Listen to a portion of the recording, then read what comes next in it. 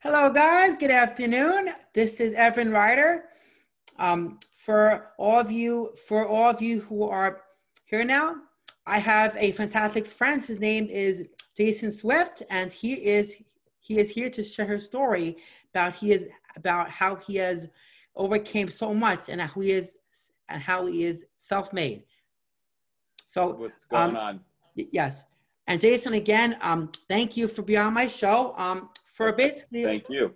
thank you.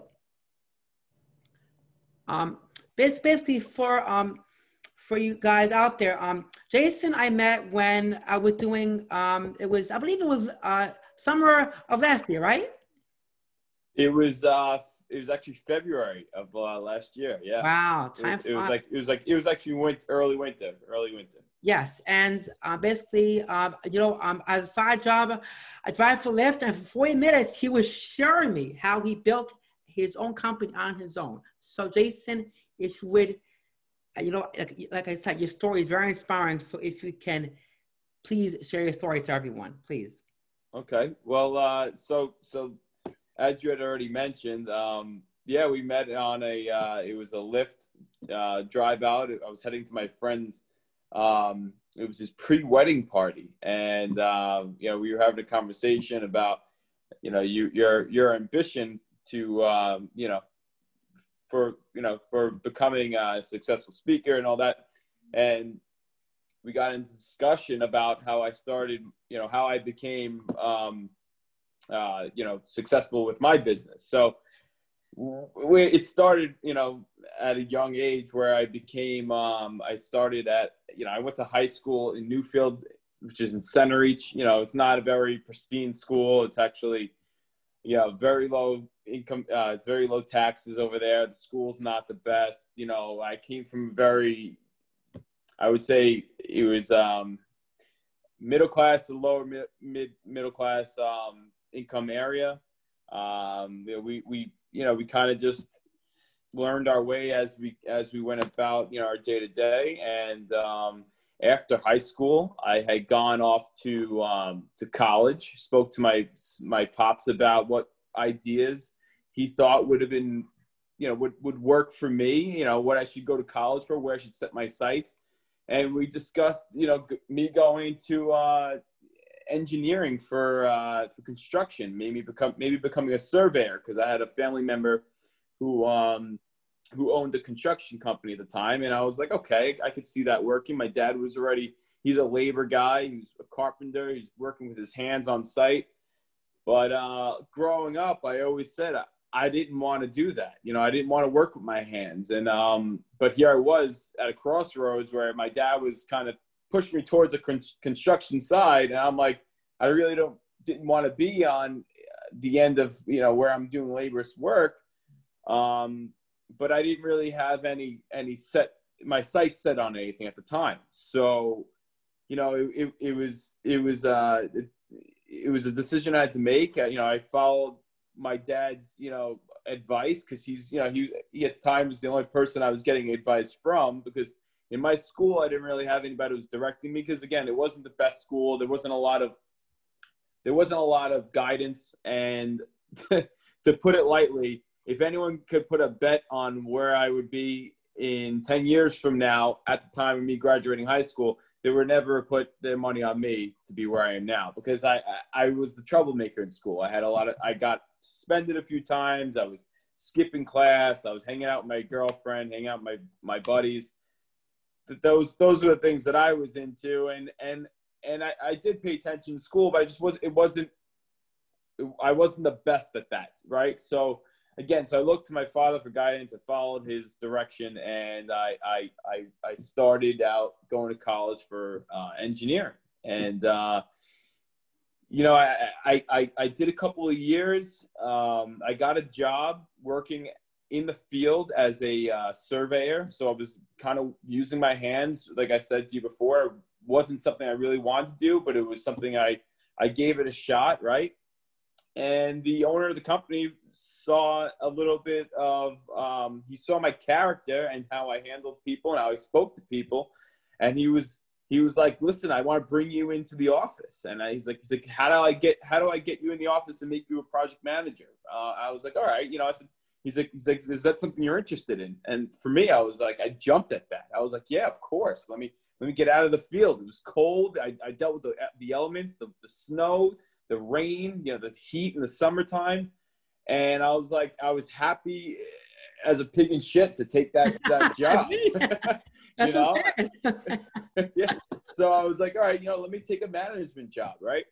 They brought me in, they threw me in a salary-based pay of like $45,000 a year, and I was like, I was still young. I was maybe 21 years old. And I was like, okay, this is where I'm going to start my path. And I got myself out of the field. So that was the first step, right? Now, salary wasn't all that great, $45,000 a year. Most people, they're like, they start looking for another job because it's not enough to really make a life, right? I mean, you would agree, you understand, yeah, right? Of course, yeah. Right. So, so from there, it was like, I started year after year. I put in a lot of work, a lot of effort. And after I would say about 3 years of being there, 3 or 4 years, I was about 24, 25 years old. I was like, yeah, I stumbled upon an opportunity, and the opportunity came from being able to read what I felt was a problem in our industry that I was in construction, and how I can fix it, right? And isn't that isn't that necessarily the basis of all successful stories? Is taking something that doesn't work and making it better, making it work, right? So that was what it was. There's this thing in my field called rebar detailing, which it's a process of which engineers make drawings for the field to build the job off of, right? So we were having a lot of issues there, and I said to myself, I said, hell, I understand this work. I know how to do this, and I can do it better, right? So I started my own thing while I was working at at this company as a project manager. Like I said, making $45,000 a year. After 3 years, I didn't even get a raise. I was like still making that at 24 years old to 25, and I was like, I need to change. I need some change here. So I'm like, I was looking for another way to make an income, and that was it. And I was like, let me give it a shot. I'm like, what do I have to lose, right? That's right. So I opened the company, and from there, I made some friends, and I think we had this conversation in the car. It's about networking yourself and being able to talk to people and sell yourself. That's the big part of this whole thing, was able to sell yourself. So I created the company. I started up with $500. I put my money into a LegalZoom program that pretty much spit out a corporation ID for me, which is like a social security, but for the business. It gave me that. I was licensed and legal to now operate. I opened a bank account for the company and everything. And I did all that with like $500, right? And so from that point on, I now had to make a clientele base. So I reached out to guys, in my industry, and I sold myself. And I spoke to guys. I made friends with guys. I took guys out to dinner. I did what I had to do to get my first job. Now I had my very first job, and it was I still remember till today. I got a contract. It was for $1,700, right? Okay. Now that's not, even if I made 30% on that, what is that? That's maybe $450 I made. It wasn't a lot of money, but I was happy that I had my first contract, right?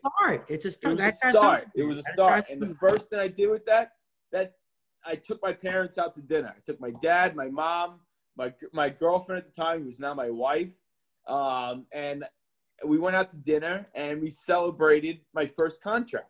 That I was able to open a business with $500 and open and get my first contract. And somebody took me seriously. That was what was big to me. Was somebody took me seriously, right? So from there, I just continued to now build a relationship with that client who gave me an opportunity. And I continued to prove myself, and he continued to feed me work. And maybe at the end of that year, I only did $25,000 in sales, right? Well, you know what? The next year, I found more clients just like that, and then I went from doing 25,000 a year in sales to 175,000 a year in sales. That's what is that? That's more than 10 times. Yeah. Or no, I'm sorry, it's about 9 times my increase on that number from 25,000 to 175,000 in sales, right? Yeah. So I kept going with what was working for me, meeting clients, talking to people and selling myself and making friends, which is huge, getting personable with the clients that you decide to take on. And I would say after about 3 years, I was doing $500,000 in sales. And then by my fifth, I would say, about 3 or 4 years, I was doing $500,000 in sales. By my 5th year, I did my first $1,000,000 in sales. That's what it was. Wow. After my 5th years, right? So I was about 29 years old at that point, and I did $1,000,000 in sales, and I was on cloud 9. I didn't even know how to fathom what was going on in my own world. I was beyond excited. I was still working for a company at the time, and it was like, where do we go from here, right? So now, another 3 or 4 years have gone by, and I've continued to build the business, and we're continuing to be successful. I have the same clientele base I've had now for the last 8 or 9 years. And now we're just, we're keeping it going. We're upwards of, $2 million in sales a year. Wow. We're profiting a great amount of that money, which is awesome. And that was how we got to where we are today. Now, here I was, the kid out of high school who was a troublemaker. Like I said, no teacher would bet on me to be successful. And by the age of 30 years old, I became a millionaire, officially a millionaire. I love it. And that was my story. And I don't think anyone, like I said, would ever bet on that. And I still believe till today, based on people I've talked to, within the last, 5 years plus or minus of my graduation year, I don't know that there's anyone who's left that high school that has made that success story that I have in the last decade. Oh my God. Yeah. So, I mean, I think that speaks volumes in itself. It That does. it's not always about, being the valedictorian in school. It's not always about, being the guy who's the most popular in school. Because I wasn't that either. I wasn't the most popular guy, and I wasn't the brightest guy, and I wasn't the valedictorian, right? I wasn't even the best at sports. I was pretty damn good at sports, but I wasn't the best, So I found what I was good at and what I was the best at. And this is what I feel like I was the best at, what I do right now. Wow. Was being personable with my clients, making friends, finding a path, and sticking to it. That's what's also big, is sticking to something. There's so many people that jump around and they have so many different, like paths that they try to go down to be successful. Lock one thing down first, become successful at that, and make a killing with that before you decide to make another path. Because I know plenty of people who have multiple companies and they all do well, but every one of them they had their time with, and they nurtured it until it got to the point that it was successful. You can't start on something and jump around and think it's just going to happen for you, in a year or two. It takes a little time, it takes a little, it takes a little bit of effort, and like I said, nurturing to really get it to where it needs to be. And, and that's what I did. And that's where I found that it worked for me. And, and now that it's all history, and I just try to keep it going, Right. Now, that's what's good. Now, quick question. Now, if you could share a piece of advice for the audience of, about how to stay, just something simple, just so I would say that, something to look for. I mean, a lot of people get into a career, and that's big. Get into a career, right? Get into a career path that, that's something that you can feel passionate about, and you can push, and you feel that you're very good at what you do, right? And when you get there, look for like opportunities, and look for when I say opportunities, I don't mean just like, okay, working your way up a ladder from like an assistant manager all up to a VP. I mean, look for the opportunities that like where there's a problem within the company, and try to solve that problem yourself. Don't try to talk to the guy above you or the guy sitting next to you and ask them how to fix a problem that you're having. When you're having a problem and you see other people are having a problem, realize that is a big opportunity now for you to solve the problem. And if you have the ability to solve that problem, well, then you should end up successful, not only at, but as now to create something of your own that within that industry works for that company you're working for, but other companies, and that's how you take it from something small to something broad. Love it. So that's my advice on how to start something and how to get to that was my story. That's how I did it. So that's what I would suggest to other people, because I can only go based off what I know. That's all I know. So guys, so basically, what